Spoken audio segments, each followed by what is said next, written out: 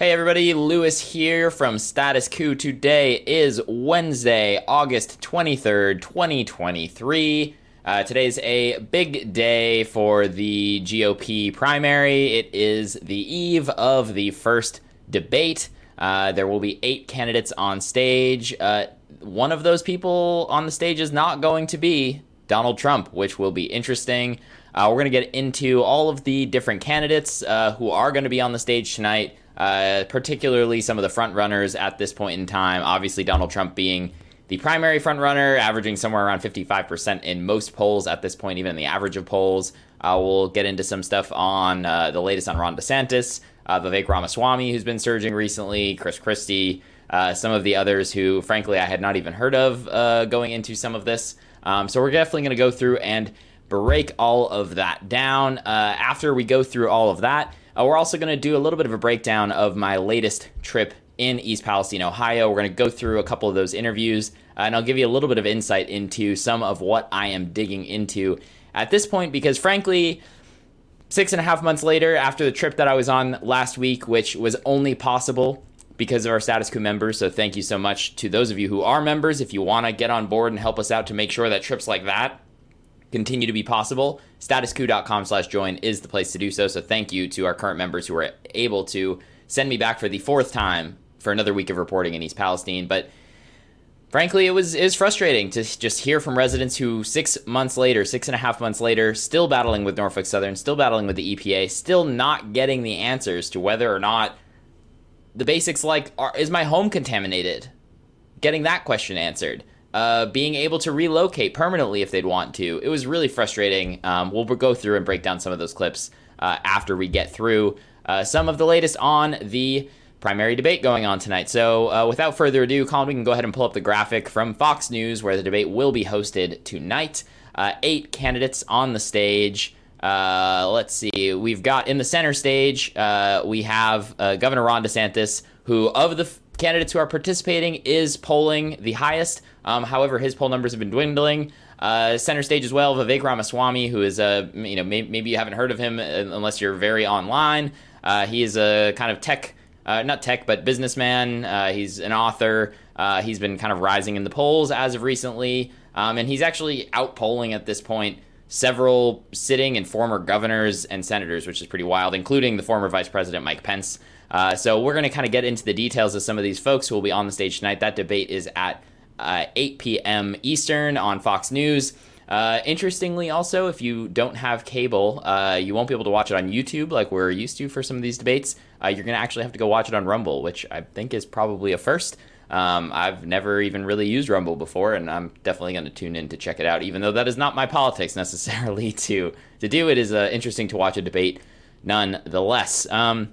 But the big news here is that the clear and away frontrunner in this whole debate, Donald Trump, former President Donald Trump, is not participating in the debate at all.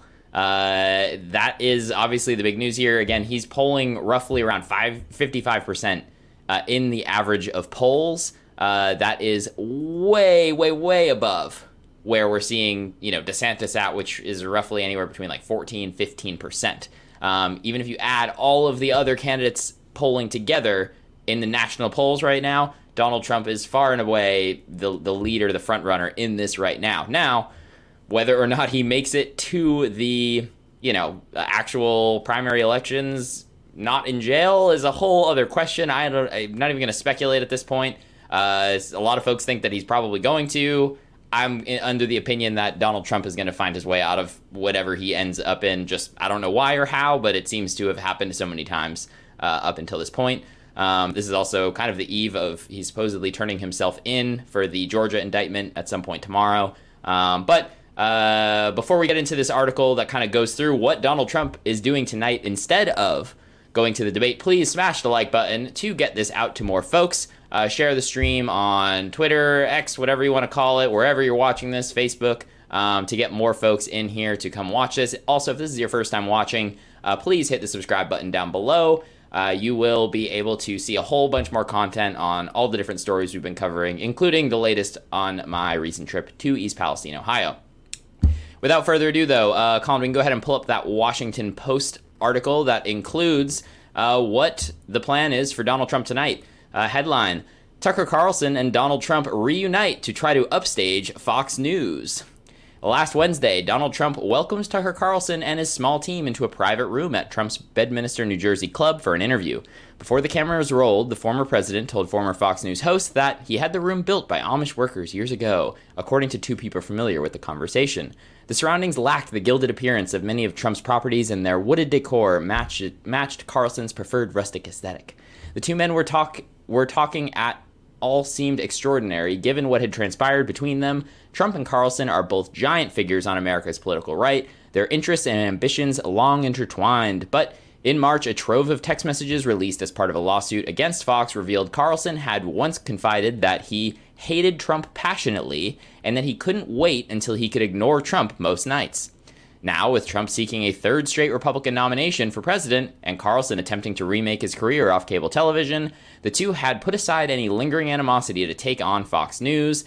The result will post on X, formerly known as Twitter, on Wednesday night. It will run directly opposite a marquee event for Fox, the first Republican primary debate of the 2024 campaign, which Trump, the GOP frontrunner, is conspicuously skipping.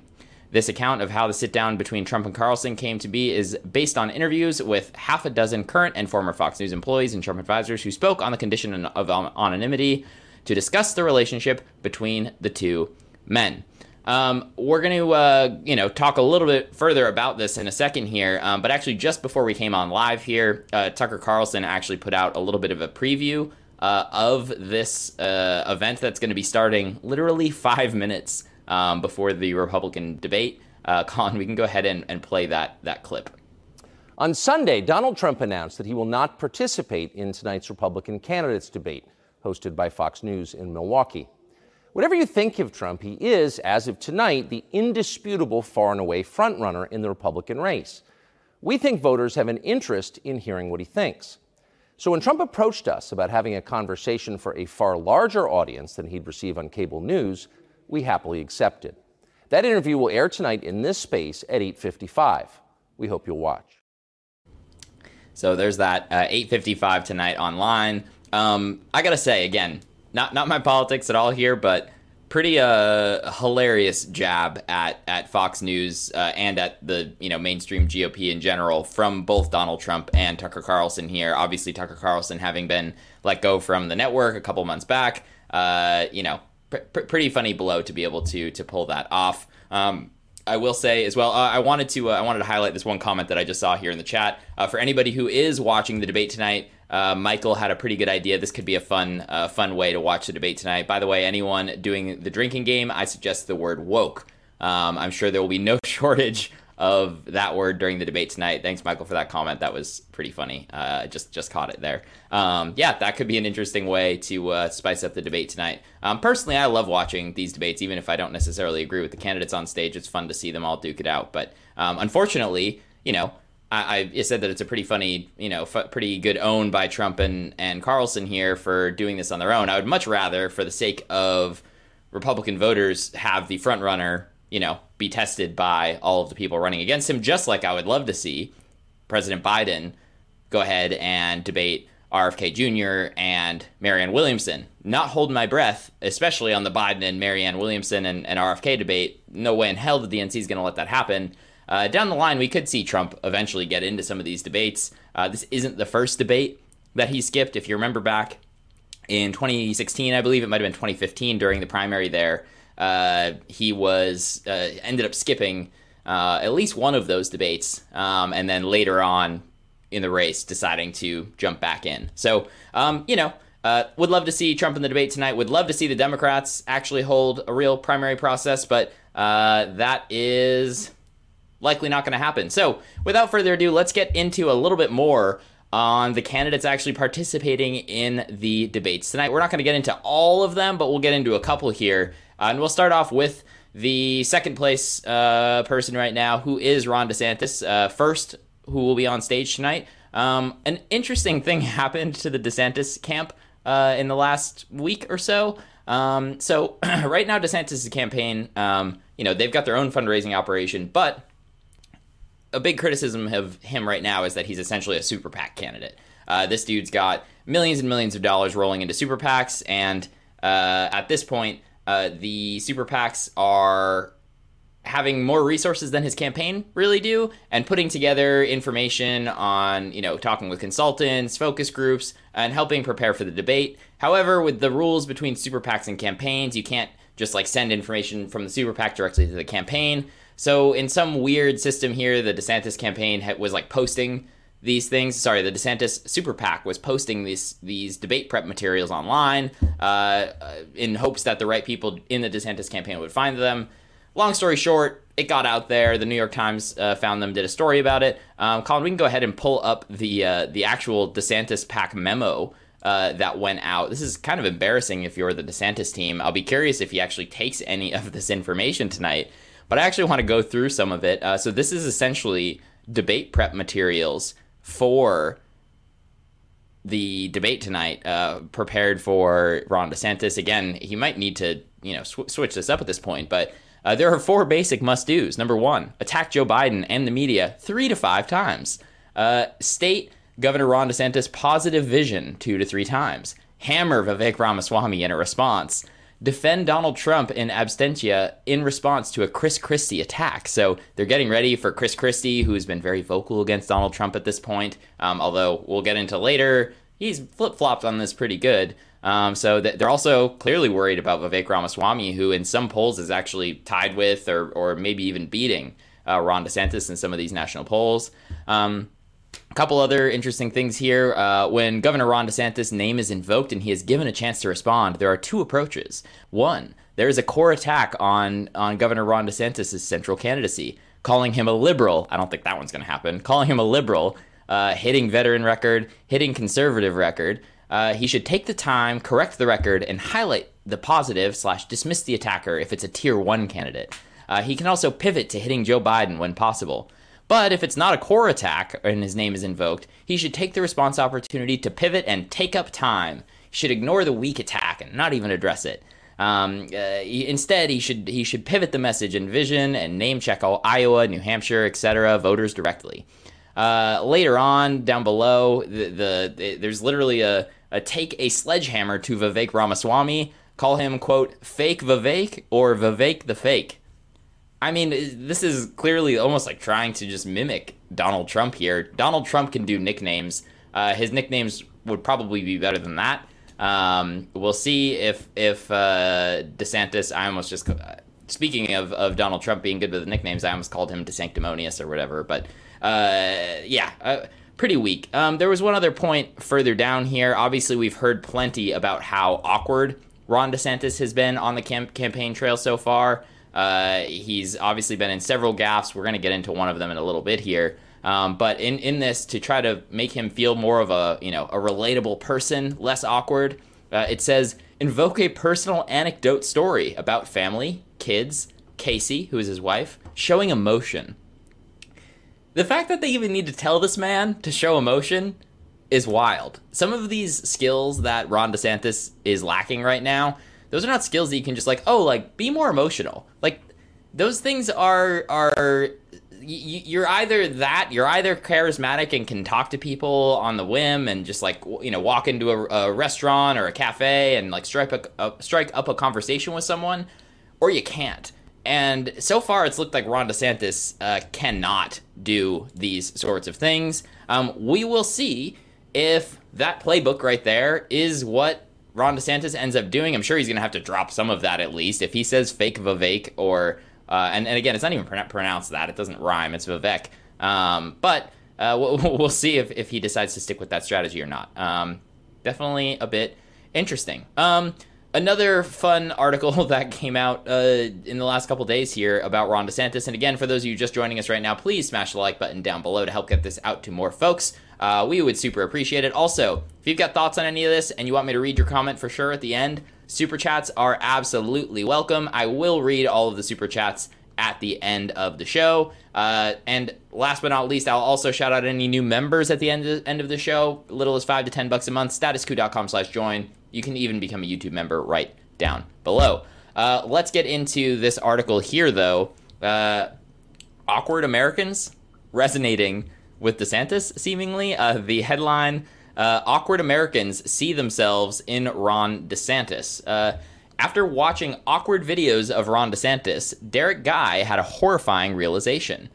Guy, a fashion writer known as the menswear guy to his following on social media, had noticed people on X, formerly known as Twitter, making fun of the Florida governor and Republican presidential hopeful for throwing off weird vibes on the campaign trail.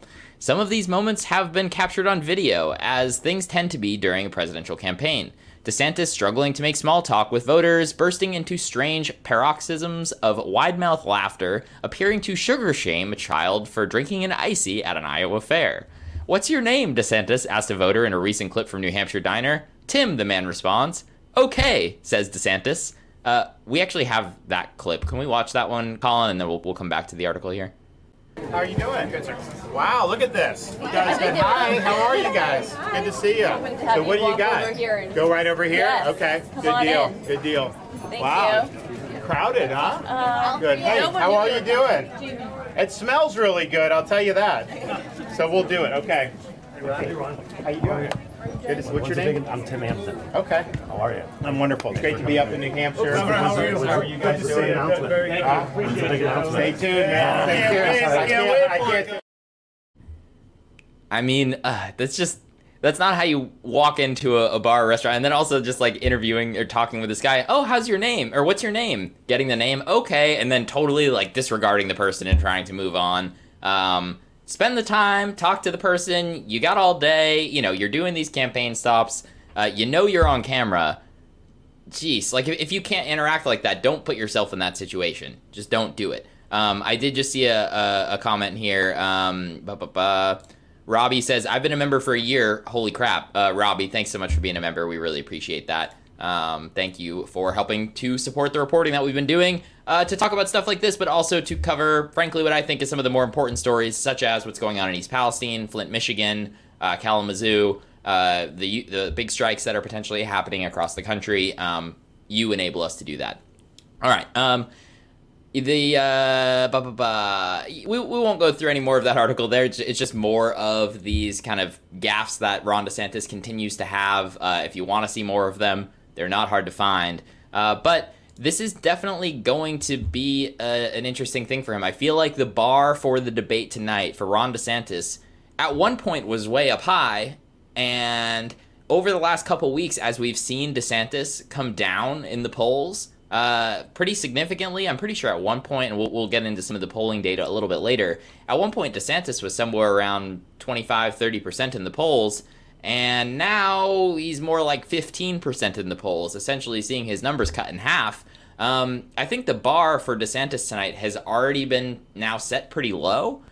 So unless we see DeSantis have a really awkward moment at the debate tonight or just have a really poor performance, I think if he does okay, it might come off as a bit of a victory for him, just because folks are expecting so little from him at this point in time. I do think we're going to see some awkward canned lines from him. I don't think that he can, as we just saw, really be very on the fly for some of these moments. I think he's going to need to debate like Kamala Harris might debate with her canned line of "that little girl on the bus was me" when she attacked, President Joe Biden. And, those things can work for a little bit, right? When Kamala Harris had that line, she did boost in the polls initially afterwards, but that was short-lived. Obviously, Kamala Harris had to drop out before the Iowa caucuses even. Andrew Yang was polling higher than her in her own home state of California. Those are not things that candidates who are going to succeed are ultimately going to end up doing.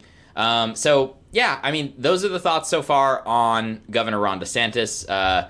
We'll see how he does tonight. If I'm him, I'd be pretty nervous because the next candidate that I'm going to talk about is, I disagree with him on most things, but he is an extremely effective communicator.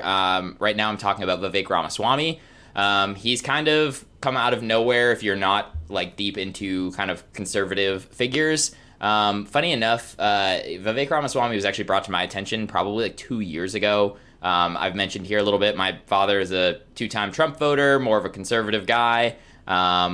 We have a fine relationship and everything, but he read Vivek's book Woke Inc. way back when, a couple years ago. And at the time, to credit my dad, it was like, oh, this guy will probably run for, get into politics at some point. Anyway, at this point, his polling numbers are, essentially climbed from 0 up to being competitive with Governor Ron DeSantis. Colin, we can go ahead and pull up the Fox polling here that shows where Vivek has gone from June to August at this point. And we can see here, back in June 2023, Vivek Ramaswamy at 5%, now at 11%. And you can compare here Ron DeSantis going from 22% down to 16%. Obviously, their numbers are extremely dwarfed in comparison to Donald Trump's. These folks are running for second place at this point. They're running in case something happens with Donald Trump, whether that be jail, whether that be health concerns, whether that be him needing to, come to some sort of settlement and agree he's not going to run for president to get rid of charges, or I don't know how that's going to necessarily work, but at this point, unless Donald Trump gets run over or something, these guys have no chance in hell. These guys and gals, Nikki Haley also running at this point, but that's a significant bump for Vivek Ramaswamy, though. Again, he's never held political office before. He's a political outsider. We'll see where he ends up going. However, there have been some mounting attacks against him at this point. We can go ahead and pull up the Washington Post article here that talk about some of these attacks against Ramaswamy at this point. Headline, newcomer Vivek Ramaswamy is taking flack ahead of Republican debate. On the eve of the first Republican presidential debate, Vivek Ramaswamy sought to play up his image as an unconventional candidate who has eschewed the usual preparations for Wednesday's showdown. 3 hours of solid debate prep this morning, he posted on social media on Monday, along with a video of himself playing tennis shirtless. On Tuesday, he posted a video showing him working out with his wife while listening to T.I.'s Bring 'Em Out. The caption, quote, more debate prep this morning with my favorite sparring partner. The Washington Post this week obtained a previously unreported photo of what appeared to be a much more traditional pre-debate moment. Ramaswamy in a suit standing at a lectern, flanked by Deputy Communications Director Stefan, I'm going to mess up that name, and Anson Frericks, the co-founder of his investment firm, both also at lecterns. Microphones could be seen under the chins of all three. When the Post mentioned the photo and asked him about it on Tuesday, Ramaswamy replied that he, quote, reluctantly tried it recently, speaking of traditional mock debate preparations, but it wasn't a good fit for me. His campaign spokesperson, Tricia McLaughlin, acknowledged that Ramaswamy has experimented with some debate prep, adding that his real prep was meeting with voters and holding a large number of campaign events. She had previously told the Post that Ramaswamy was not doing traditional debate prep sessions. The dichotomy underscored the political newcomer's sometimes contradictory image and statements, which are expected to be a target of criticism Wednesday night from GOP rivals, who have also signaled plans to attack some of his provocative policy positions. His opponents are increasingly calling him out for inconsistencies on his comments, such as masking during the pandemic, and when he first voted for his polarizing arguments about potentially phasing out U.S. financial aid to Israel after 2028, and for ideas he floated about the September 11, 2001 terrorist attacks that have been embraced by conspiracy theorists. Ramaswamy is a first-time candidate who has centered his campaign on effective policy proposals and his status as a political outsider, effectively running as the next iteration of Trump. At 38, the tech entrepreneur and son of Indian immigrants who earned a fortune in biotech and pharmaceuticals will be the youngest candidate on stage and the only one who has not served in elected office. Increasingly, some of his rivals consider him a threat because of the warm response he is getting from GOP voters and the uptick in his support in some polls. Whether or he holds up under the pressure, that is an open question, some Republicans said. We'll go just a little bit further here. Usually when people who have never run for office before or who have no familiarity with a campaign can get the pressure turned up on them, the spotlight turned on them, they fade because they know what they're doing. So we'll see. Mr. Ramaswamy is having a moment, but I'd be absolutely stunned if he ends up as the Republican nominee, said Whit Ayers, a Republican pollster. There's a bit more in here. I'm going to skip down a little bit. This week, former UN Ambassador Nikki Haley, who will also be on stage, took aim at Ramaswamy, accusing her Republican primary opponent of wanting to end America's special bond with Israel. Haley was referencing an interview Ramaswamy did with Russell Brand last week, which he suggested he would use the international diplomacy and new agreements with other nations in the Middle East to try to broker greater peace and stability in the region. He said his aim was to get Israel on its own feet, and his hope was that through those negotiations, additional aid to Israel wouldn't be necessary.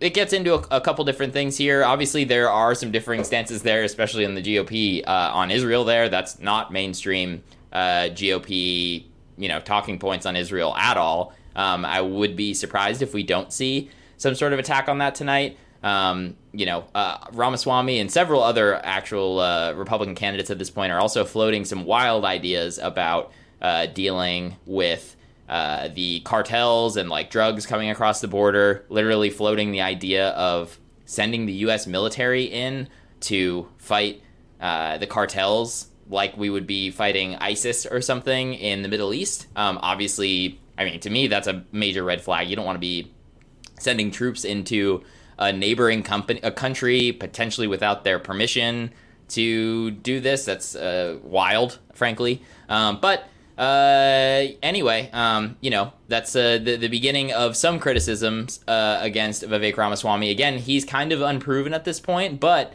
I will say, again, he is a very smooth talker. He's a very effective communicator. I don't have to agree with his politics to say that. Just like, many people on the right will admit that Barack Obama was probably the most effective communicator as far as a president goes of my lifetime for sure, but many others as well. Just to show some of how Vivek's been able to deal with tough questions, tough interviews, and he has done many. I mean, this guy's been on dozens of podcasts. He'll go on whatever news show. He did a fairly long sit down with Crystal and Sagar on Breaking Points, and he and Crystal sparred on a couple different things. And I mean, I disagreed with what he was pointing at, but it was we'll call it an interesting conversation, and there was intelligent points being made. I can't say that about politicians, frankly, any politicians at this point in time. So let's take a look at a recent clip of Vivek Ramaswamy on CNN with a bit of a tense moment here. In the Atlantic that you gave an interview to, you said, quote, "I think it is legitimate to say how many federal agents were on the planes that hit the Twin Towers. Maybe the answer is zero. It probably is zero for all I know, right? I have no reason to think it was anything other than zero. But if we're doing a comprehensive assessment of what happened on 9/11, we have a 9/11 commission. Absolutely, there should be an answer the public knows the answer to." Explain to me what you meant there. This is really, it's funny. I mean, the Atlantic is playing the same game as CNN. It's funny. What I said is on January 6th, I do believe that there were many federal agents in the field and we deserve to know who they are. On 9/11, what I've said is that the government lied. And this is incontrovertible evidence, Caitlin. The government lied about Saudi Arabia's involvement. There was a Saudi spy named al-Bayoumi who they lied, and the government lied, and the 9/11 Commission lied. We know that because declassified reports in 2021 revealed that al-Bayoumi was indeed. What's that? Yeah, the report that President Biden declassified. Yes. But your quote here, are you telling me that the quote is wrong 20 years later, here? Yeah. But are you telling me that your quote is wrong here because it says how many federal agents were on the planes at the Twin Towers? Yeah, when I actually, and this is just lifting the curtain on how media works again, I asked that reporter to send the recording because it was on the record. He refused to do it. But we had a free-flowing conversation. The truth is there are lies the government has told about 9/11, but it's not the ones that somebody put in my mouth. It's the one that I articulated, which is that Saudi Arabia, absolutely, their intelligence was involved in 9/11. And that's a difficult thing you're not supposed to say. The facts back that up. Separately, as it relates to January 6th, same story all over again. There were federal agents in the field. I think they've lied about how many there were. And we, the people, deserve the truth, despite the layers of distortion that exist in the media to prevent us from getting it. You're saying that you were misquoted here. So we will take you at your word. Yes. You're saying that you were misquoted here. But you were asked another time recently about whether or not 9/11 was an inside job. This is what your response was. 9/11 inside job or exactly how the government tells us? I don't believe the government has told us the truth. Again, I'm driven by evidence and data. What I've seen in the last several years is we have to be skeptical of what the government does tell us. I haven't seen evidence to the contrary, but do I believe everything the government told us about it? Absolutely not. That's two questions. The 9/11 Commission? Absolutely not. I mean, Vic, I think people look at those comments. They look at what you said in the Atlantic, which you say you were misquoted. They look at comments that you've made about the Federal Reserve adding zeros to media companies' bank accounts. And I mean, it looks like you're floating conspiracy theories with this defense of I'm just asking questions. Well, when you actually quote me, those are my words, and I stand by them. So somebody else quoting me, putting words in my mouth, I have a problem with. But those words I stand by. You want to know why? Because we literally know the FBI, the 9/11 Commission, the U.S. government on down told us specifically that Saudi Arabia had no involvement. 20 plus years later, quietly declassifying documents showing that not only did Saudi Arabia have involvement, it was a Saudi intelligence agent that received two of those terrorists that crashed planes on 9/11, killing Americans. But the question was, is 9/11 an inside job? And you didn't say no. Caitlin, that's what I think people are looking at. Caitlin, you know what's really funny? You literally just played that, and you could play it for your audience again. He said, or do you believe everything the government has told us? And my answer was, I do not believe everything the government has told us, but you see because they lied. The point is and that I know it leaves this game the door comes open. up, Caitlin, every time there's an outsider who comes in. It leaves the door open, Vivek. It leaves the door open, and someone who's Caitlin, a 9/11 truther looks at that and says, that's exactly what I believe. You think the government's lying about...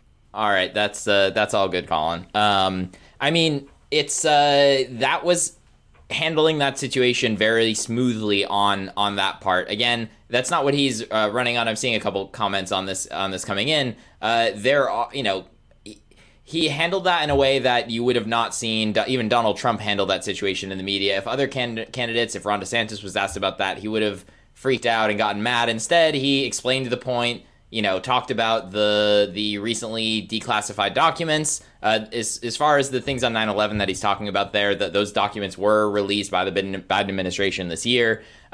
It's not crazy to say that, I don't believe everything that the United States government is saying. I'm sure many of you do not. If you watch this program, there's all sorts of things that come out. But to be able to handle that situation in that way, to be able to be an effective communicator, dealing with all of these interviews and whatnot, I think that as far as the debate goes tonight, we are going to see Vivek Ramaswamy having no problem dealing with different attacks coming at him from wherever they may be. In my opinion, he's probably one of the better orators who will be on that stage, who can think quickly on his feet and to deal with this sort of thing.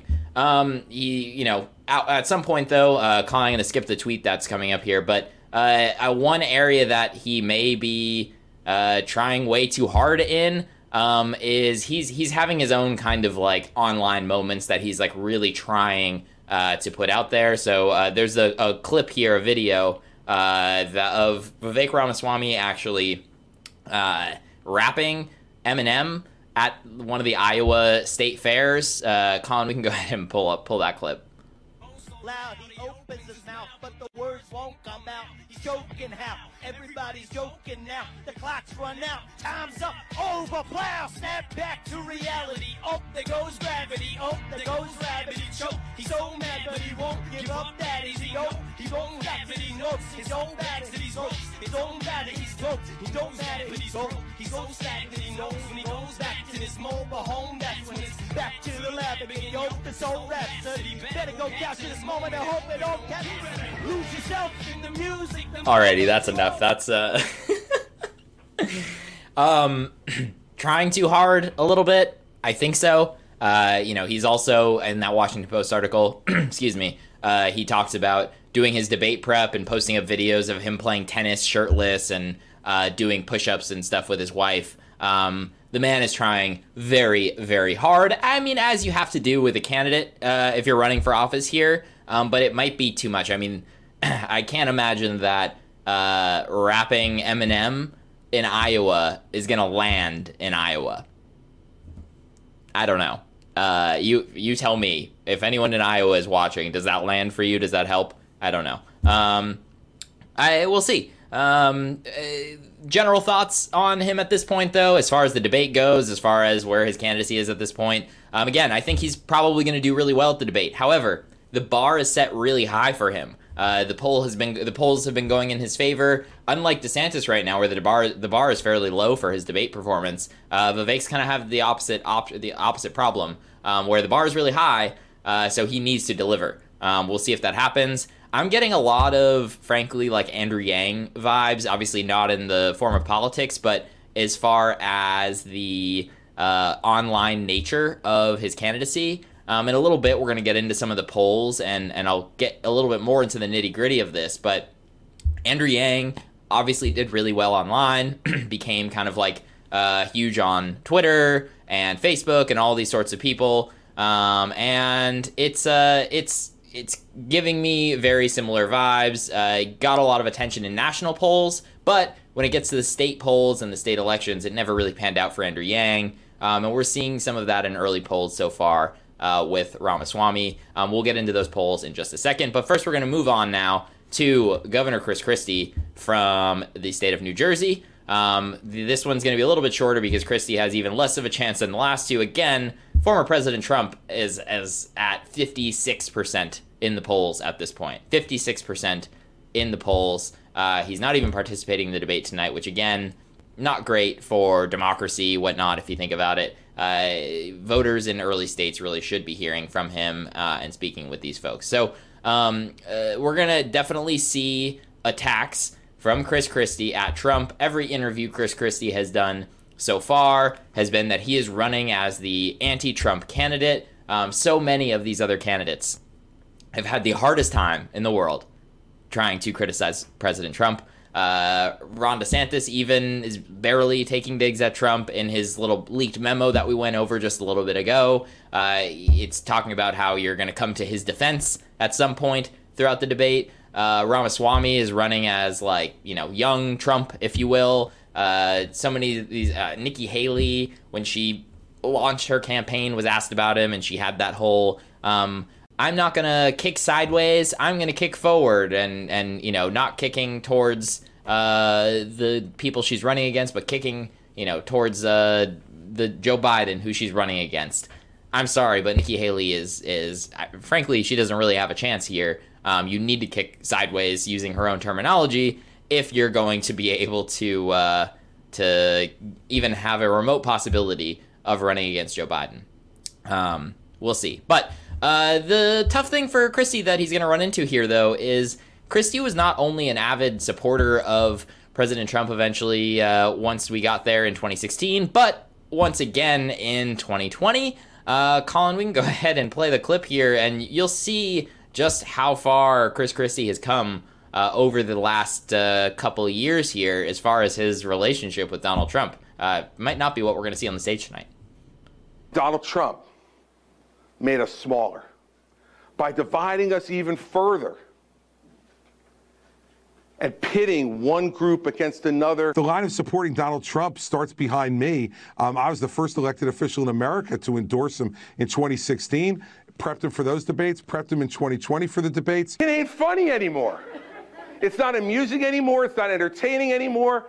It is the last throes of a bitter, angry man who wants power back for himself, not for you. I'm here tonight not only as the governor of New Jersey, but also as Donald Trump's friend for the last 14 years. Like Voldemort.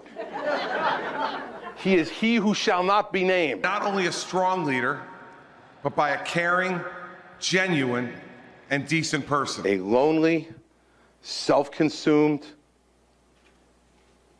self-serving mirror hog is not a leader. How do you grade Trump as president? Oh, listen, overall, I give the president an A. That was pretty fun to watch. I mean, the couple things that Christie has going for him here is that, again, similar to Ramaswamy, he is a good communicator, former prosecutor. This guy is actually really good with the soft skills as far as talking with people. You'll see, at the town halls, he's really good interacting with folks, doing the handshaking in Iowa and New Hampshire, going into the small restaurants and diners and whatnot. He can do that sort of like retail politics really well, unlike DeSantis is able to do. He also, has this good, he can put on the good act of tough guy from New Jersey, wants to take on Trump, and he's going to try really hard to have those moments tonight. Some of you may remember, I don't have the clip here, but during the Republican primaries back in 2016. He had the moment where he really, Marco Rubio was really surging at the time, and they had the moment where they really took Rubio down, essentially, for having the canned lines ready to go, and he basically kind of not ended his candidacy, but from that point on, Rubio was all downhill. So, are we going to see Christie make any huge moves tonight? Probably not. But he may be able to work his way into getting more speaking time, which is really important in these debates. He's going to be the only one who will criticize Trump. Other people might try to step in to defend Trump. And in doing that, depending on how the rules are set up, if someone, responds to you or whatnot, you will get to reply back. So we'll see if he ends up getting that extra time. Polling-wise, though, nationally, Christie is looking pretty rough. But it gets interesting when you look into some of the state polls, and we're going to kind of transition here into polling in just a second. I'm just going to lightly talk about some of the other candidates running here. So obviously we have Vice President Mike Pence. He's polling in single digits at this point, he's got the evangelicals, essentially. That's all he can really angle for, but that's tricky in a Republican primary when everybody is kind of going to try to steal at that group quite a bit. You also have Nikki Haley, who we talked about. We'll see tonight if she's able to perform well at the debate, but again, she's not willing to criticize Trump. She wants to kick forward, not sideways. Again, she's polling in the single digits. Tim Scott is somebody who I actually personally don't know a whole lot about. However, he is very popular amongst the kind of Republican elites, the donor class. He's doing well on fundraising. We'll see if he makes a splash tonight. I really, though, don't think that we're going to see any big moves from those folks, and let alone Asa Hutchinson and Doug Burgum. We'll see. They're going to try really hard, but we'll see if they get anywhere. But looking at the polls here, these are the national polls. I believe at the top we've got the Real Clear Politics average of polls. You've got Trump at 55.4%, DeSantis at 14.3%, Ramaswamy at 7%, Pence at 4%, Haley 3%, Scott 3%, Christie 3%, and then the others all below a percent. When you look at individual polls, Ramaswamy is trending in the right direction, but still 7% is not nearly enough. DeSantis at 14%, trending downwards again. Not nearly enough. And when you've got Trump sitting at 55, even if everybody drops out except for one of these people and they all somehow culminate support and some of those folks don't go to Trump, it's still Trump in a landslide. So that's definitely an issue. But it gets interesting when you actually break into some of the state-by-state data, especially for the early states. So, Colin, we can flip over to Iowa. And this is when things start to get a little bit more interesting. So, Iowa. You've got Trump below that 50% threshold by quite a bit at 43%. DeSantis 17%, Tim Scott at 10%, which again, like I said, I don't know tons about Tim Scott, but this is a pretty high polling average for him, above Ramaswamy in this one, who's only at 5%. Like I mentioned, Ramaswamy doing better in the national polls, but in the early states where it actually matters, polling within the margin of error of 1% here. 5%, he's polling the same as Nikki Haley, Mike Pence, Chris Christie. And when we flip over to New Hampshire, we see a similar thing here where Trump is again below that 50% threshold. He's at 44%. You've got DeSantis at only 13%. You've now got Chris Christie here, though, at 8%. Tim Scott at almost 8%, Ramaswamy at 6%. So when you look at these early states, and I will look at one more actually, South Carolina. South Carolina.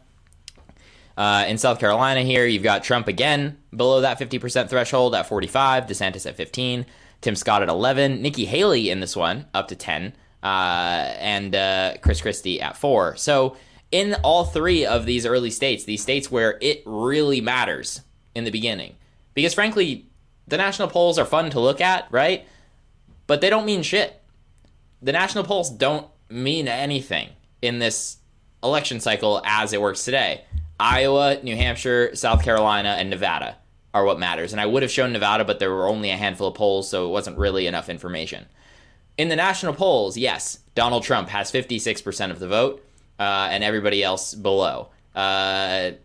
When you look at that, there's no way in hell that there's a challenger. If this was a national primary, one day everybody votes, no electoral college. But in these early states, and I mean, let's be real, I mean, it's 99% going to be Trump. But in these early states, there is a potential for a scenario where you see all of the candidates except for one drop out, fall in line, get behind this one person, and have a real shot at trying to knock down a former President Trump.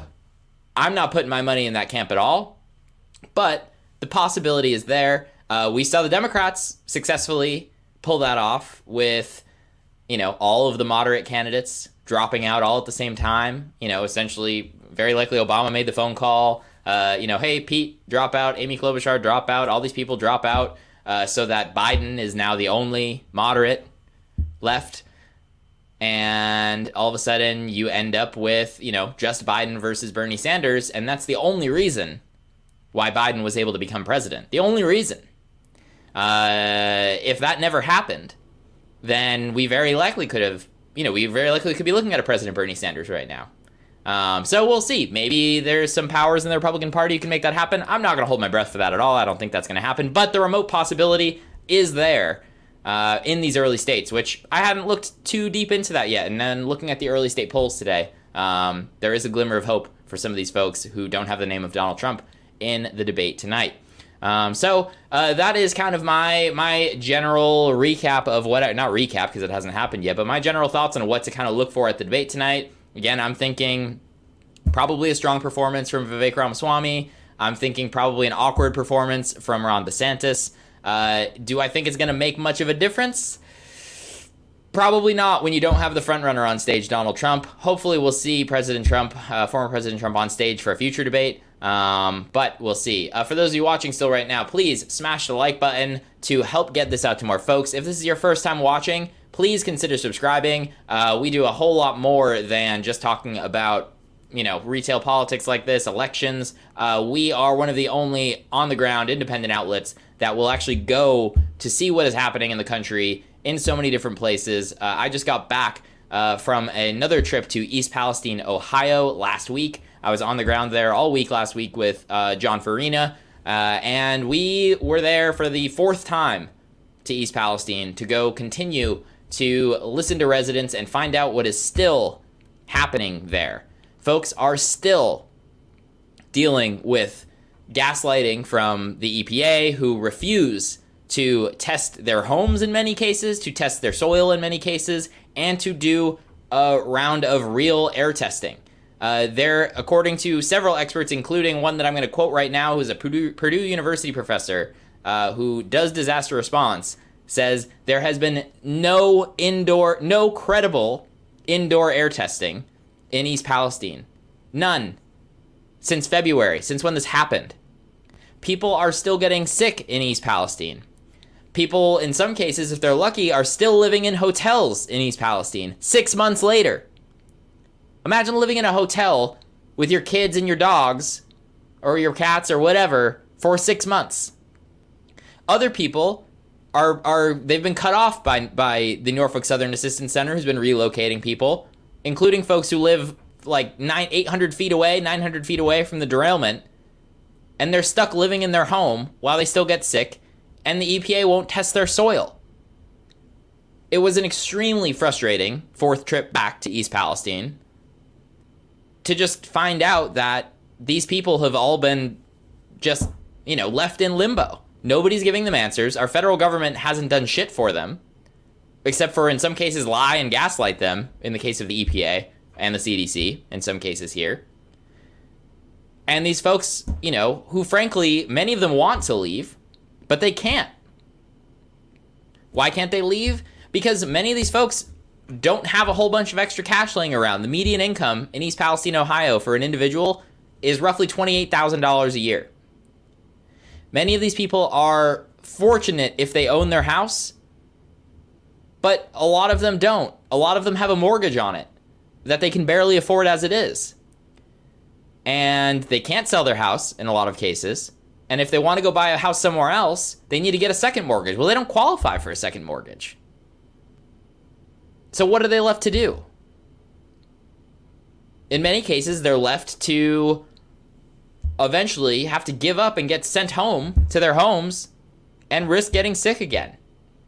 It's disgusting. I'm going to play a couple clips from this past trip, go through them, give you some added context, and also give some extra context into some more digging that I'm looking into at this point. Again, if you haven't seen some of our East Palestine coverage before, please consider subscribing down below. You can just hit the subscribe button, hit the bell for notifications. We're releasing new interviews still from this trip. We talked to quite a few folks on this trip. For those of you who have seen these before, there's a lot of new resident interviews coming out as well. Please consider subscribing and consider becoming a member, statuscoup.com/join, to make sure that we can continue to tell these stories in places like East Palestine, Flint, Kalamazoo, wherever it may be across the country, because these stories deserve to be heard. It's disgusting that our federal government, that state governments, that the local government in East Palestine won't do shit about it. And the media is essentially done covering it. It's not sexy anymore to talk about it. All right, Colin, we can go ahead and play the first clip with Candy, the first clip from East Palestine. Relocation inevitably, and I hope that it's not the case, but when the relocation inevitably ends, that's kind of unclear for you still. I guess then you go back home, you sit, you wait, and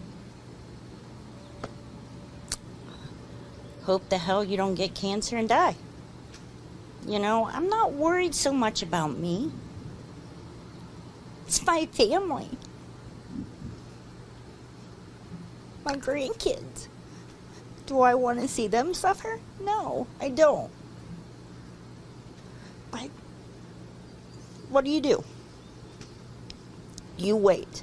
Because they say you wait. Oh, we can help you with cancer, but we can't help you now?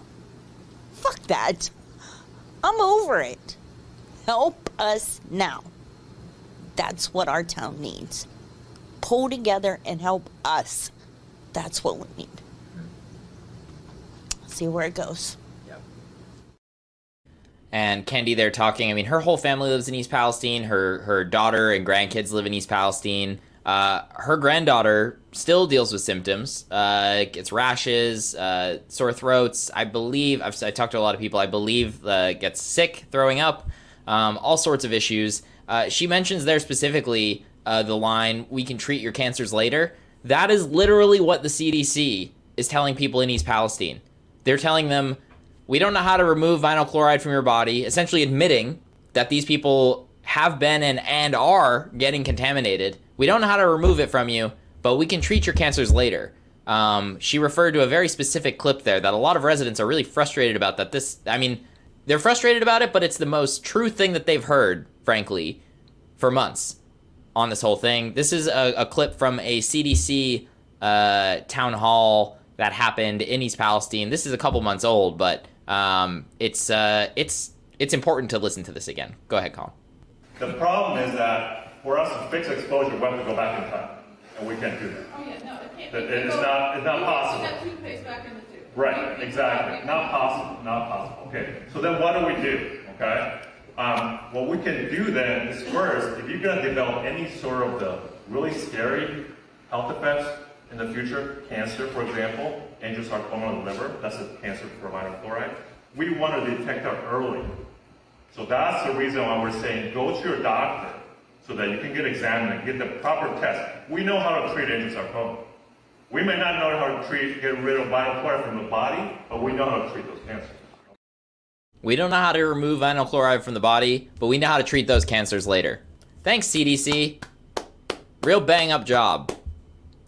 And the EPA, again, that people want another round of testing in East Palestine because, again, expert after expert after expert has said that the air testing program that happened in East Palestine in February and March was not legit, including a current EPA representative who works on the ground in East Palestine admitting it on video. But now they say that it's fine. No, we don't need to do the air testing again. And they essentially just tell people, yep, nope, we don't know how to get rid of vinyl chloride from your body, but we'll treat the cancers later. That's what the residents in East Palestine are essentially stuck to deal with. Really frustrating. My heart goes out to Candy. I mean, she was staying at the same hotel that we were staying at, and when I walked in the door to the hotel the first night of this last trip, I walked in and she was one of the first people I saw, and the first thing I said to her, I was like, well, like, it's great to see you, but I really wish that I wasn't seeing you right now. I was really hoping that she had been able to get out and find a better solution. She has not been able to. She would like to sell her home and move, but that option is not available to her presently. Just like it's not for so many others still in East Palestine. We're going to continue to go through and play a couple clips here. These next couple are going to be from an event that we covered live last Wednesday. I highly encourage you, after you see these, to actually go check out that full video, because it was a very, very powerful event that was put on by East Palestine residents that night. Colin, we can go ahead and play the clip of Lonnie speaking at that event. I live on East Clark Street. My home is roughly 200 feet from the rail line and 1,800 feet from where the fires were burning, the actual point of derailment. I actually testified at the first Senate hearing for Senator Mastriano. I testified because those chemicals did not stop at that state line. Those chemicals did not stop at a 1 mile marker that they put on this. My family is also in Pennsylvania, and I'm angry that we're living through this right now. And I kind of differ. I have a different opinion. Norfolk Southern is negligent for allowing this to happen to us. That train was on fire in Alliance and Sebring.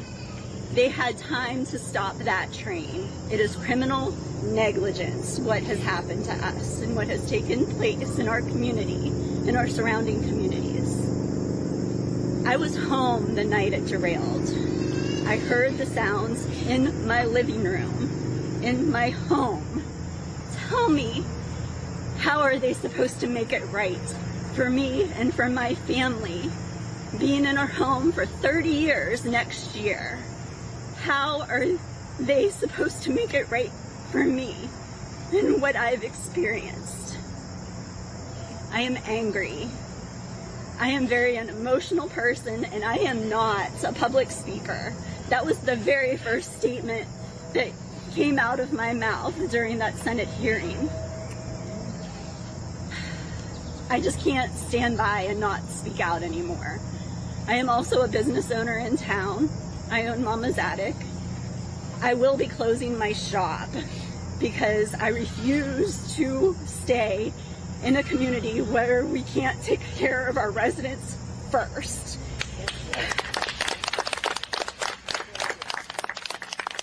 Families and children and these innocent lives need taken care of first. Businesses are not a priority right now.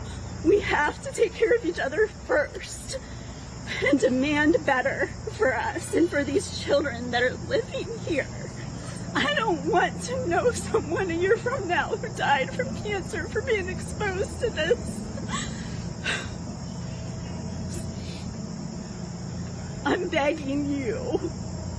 You know who you are right now. I am begging you to do something about this.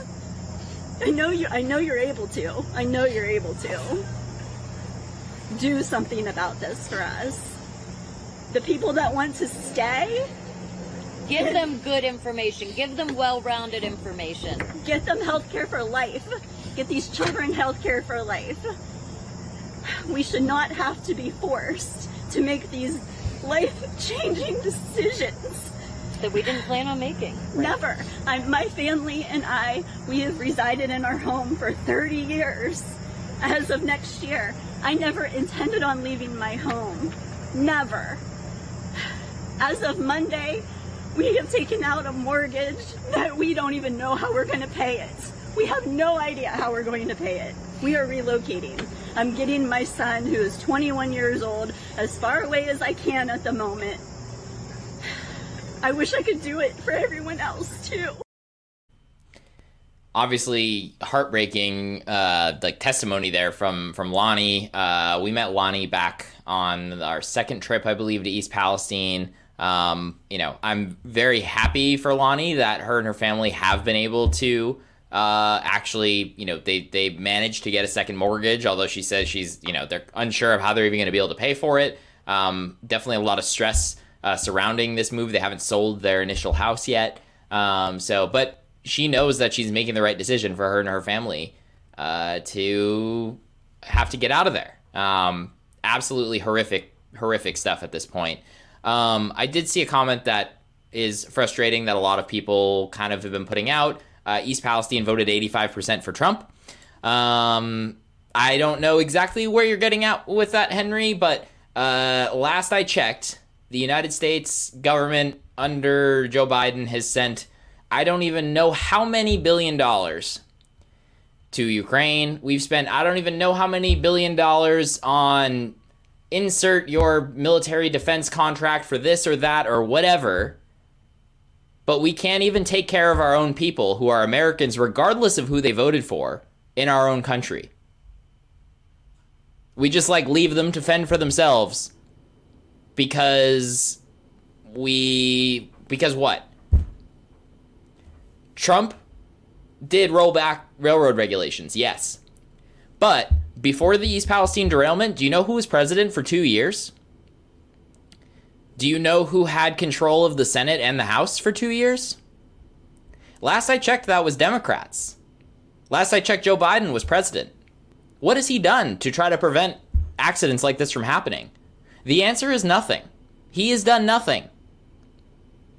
So sure, you can complain that, yes, these people voted for Donald Trump, and I don't blame them in a lot of cases. What were the Democrats offering these people? Nothing.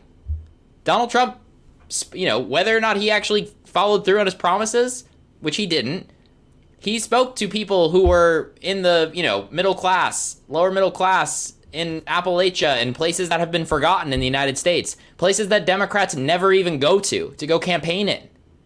Democrats never go there. They don't even try to get those voters. They don't correct the mistakes from the Republicans, right? The train regulations are just one thing. Joe Biden had 2 years, and Democrats had control of both branches of government to try to do something about this, and they didn't. They did not.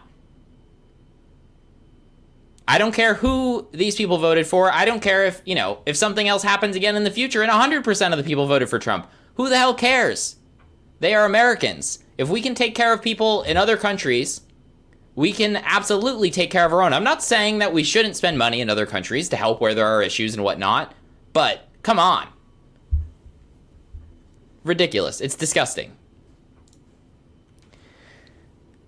I lost my train of thought there. All right.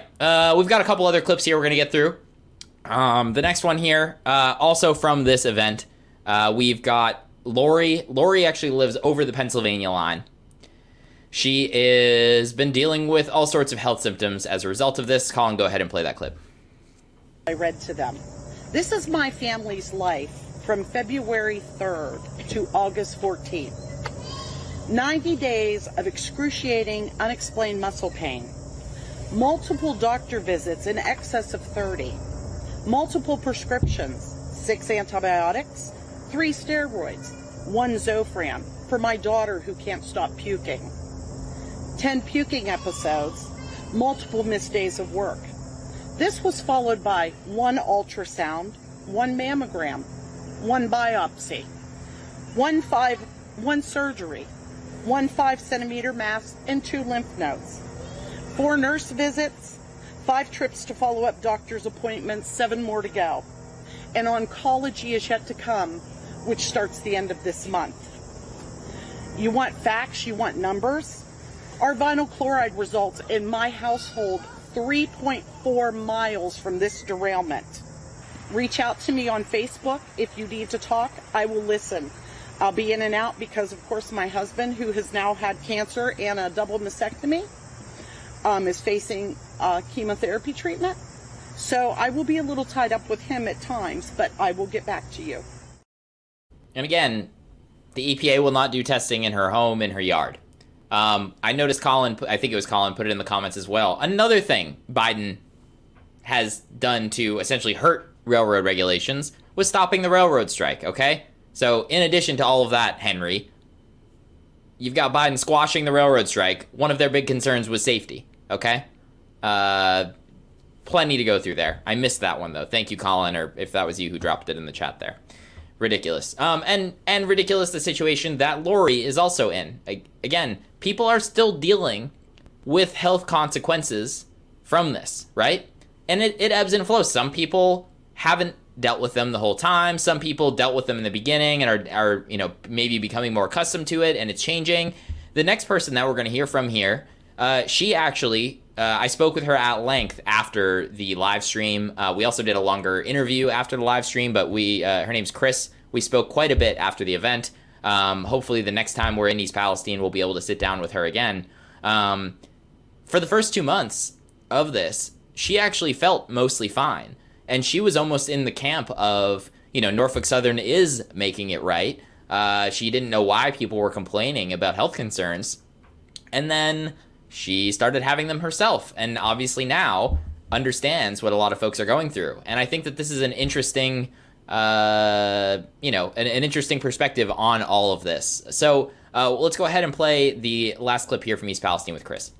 So I started getting sick in April when we started having all this rain. My basement floods. Well, now my roof has been leaking since April. Insurance won't pay to fix my roof, whatever. But I started getting sick. I get these rashes, which I have. I have one here. I have it on my leg. My eyes burn. I have that burning in my mouth. The headaches. I get these really bad sweating spells to where they smell like chemicals. Dr. Chai is my chiropractor, and I've been seeing him since 2010. He said, I had a sweating spell in his office where I was soaked. And he said, Chris, as long as I have been treating you, you've never had a smell. He said, and this smells like a chemical smell. My grandkids come over, they're fine. The next morning, they're congested. They're complaining of stomach problems. The other night, I woke up soaked in sweat. I thought my house was on fire. I jump up, and I'm running through the house. I had two of my grandkids there. And my oldest is 10, and she's like, what is going on? I said, I think the house is on fire. So she's running through the house with me. And then she's like, Natty, that's you. You smell like something burning or, something. And I went to EPA a couple weeks ago to see if they would come test my home, and they will not. I'm like right outside the 1 mile on West Martin. I have a picture of that stuff going over my house the day of the explosion. And I'm tired of being sick and getting nowhere. And the doctors keep saying, well, we can't say it's from the derailment. But we understand, but we can't say it's from the derailment. We have no proof. We have no way. And I was just at the doctor's yesterday with all this stuff. And no, it was today. I'm sorry. I went there today, down there in town. Same thing. We can't determine if it's from. I didn't start getting sick till April when all this rain. My basement leaks. Now my roof is leaking. And I just think I'm just so, I know it's in my house because I never got sick until all this rain started. And I'm just at my wit's end. I don't know where else to go. And I've only been in that home for 4 years. And I'm just tired. So again, the unfortunate situation. I mean, you can hear the pain in some of these people's voices of just mentally being beaten down from this. They've been dealing with this for 6 months and nobody is helping them. Nobody. It's a disgrace that we allow this to happen in our country. There's not much else to say about it. I do want to clue you all in on a little bit of new work that I'm working on as far as trying to do some additional digging in East Palestine. About 2 weeks ago, we released a story on Substack. Colin, you can go ahead and pull that up. I'm not going to read the whole thing, but the East Palestine mission accomplished. Norfolk Southern aims to cut off funding for residents' temporary relocation with flimsy home cleaning program. I will drop the link to that in here if you haven't read that yet. But kind of building on some of that reporting, I've been digging into the reasons why the EPA has, continued to stand behind their residential air testing that happened back in February and March, which is allowing them to justify doing this flimsy home cleaning program that is ongoing in East Palestine right now. The TLDR, for folks who don't fully understand or aren't up to speed on it, right now Norfolk Southern with the EPA have offered a home cleaning program where they will go into your home, they will dry dust your walls and fans and wipe your countertops with a wet wipe and vacuum your carpets for you, and then say that it is safe to move back into your home without doing any indoor air screening, without doing any actual chemical decontamination. And after that is done, it is understood that you will move back into your home and your temporary relocation will no longer be needed. We've done a lot of reporting over the last several months, including, information from several experts on the record, off the record, folks with PhDs, college professors, all the lot, saying that this indoor air testing is inaccurate. They were using these photoionization detectors. There are several research studies that highlight all of the flaws of those devices. Those devices are essentially meant for an industrial setting to make sure there are not levels of chemicals that are going to kill you after spending 15 minutes in the room. I'm exaggerating a little bit, but you get the point. Not for being in your home all the time. So the EPA was discrediting a researcher from Purdue University who has been saying that this indoor air testing is not credible. The EPA, when I asked them why his research was essentially being discredited by the EPA, they said that he wasn't providing all of the details. This is Dr. Andrew Welton, for those of you who are frequent viewers of the show. I have now collected all of the information that had been essentially redacted from what Dr. Welton had provided the EPA. Essentially, there was a resident who wanted to remain anonymous, who, when Dr. Welton submitted the stuff to the EPA, he had to redact this person's name as well as their address. Because of that, the EPA has essentially been able to discredit this information. I met with this person on my first day in the trip in East Palestine. She wouldn't do an in-person interview, but she is okay with her name and everything being shared now. We will be putting together a story on this. I'm currently putting together some very specific questions for the EPA. I am going to wait for their response to it.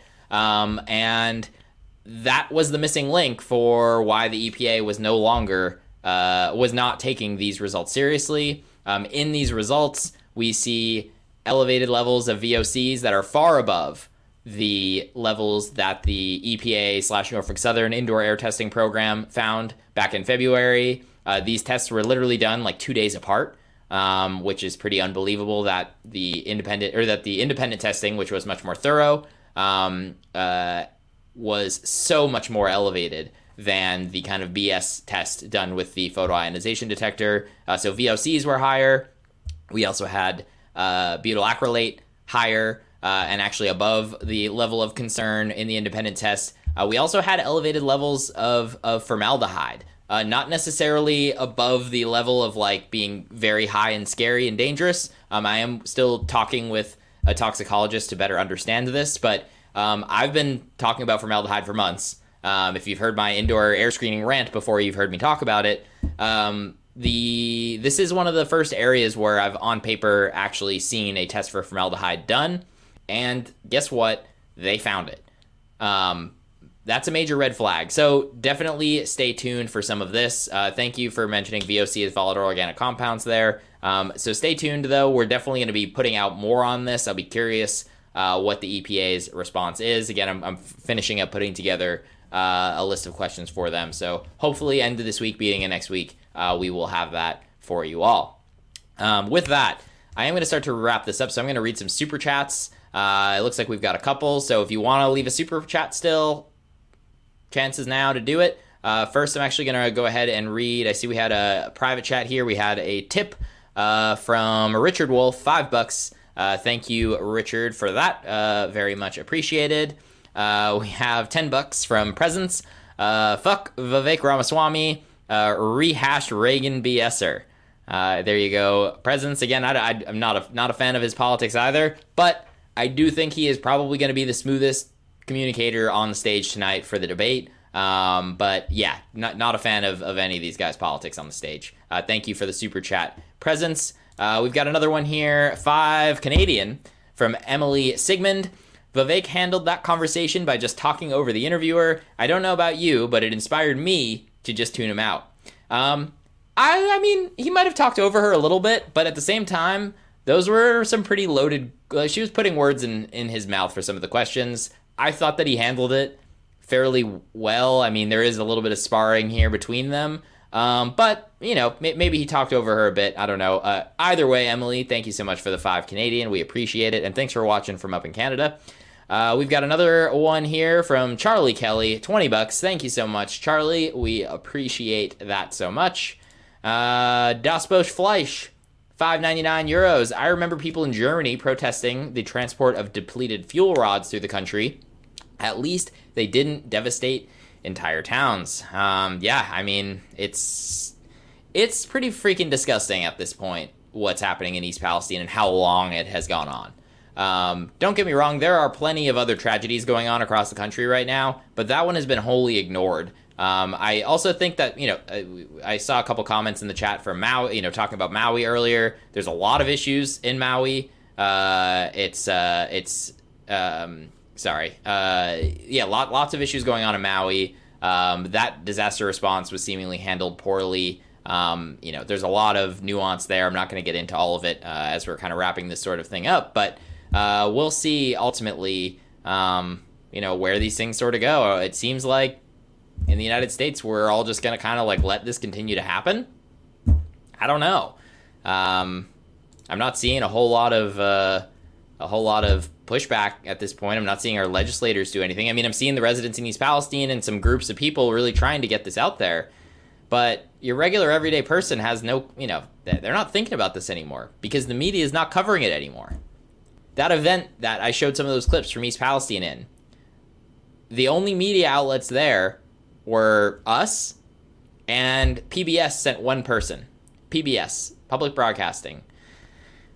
The local news were all notified. No local news station even sent someone there. None.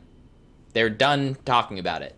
So, you know, it sucks, but it seems like a lot of people are just kind of moving on, and yeah, it's not great. And yeah, I'm seeing some comments. This is going to keep happening. I agree.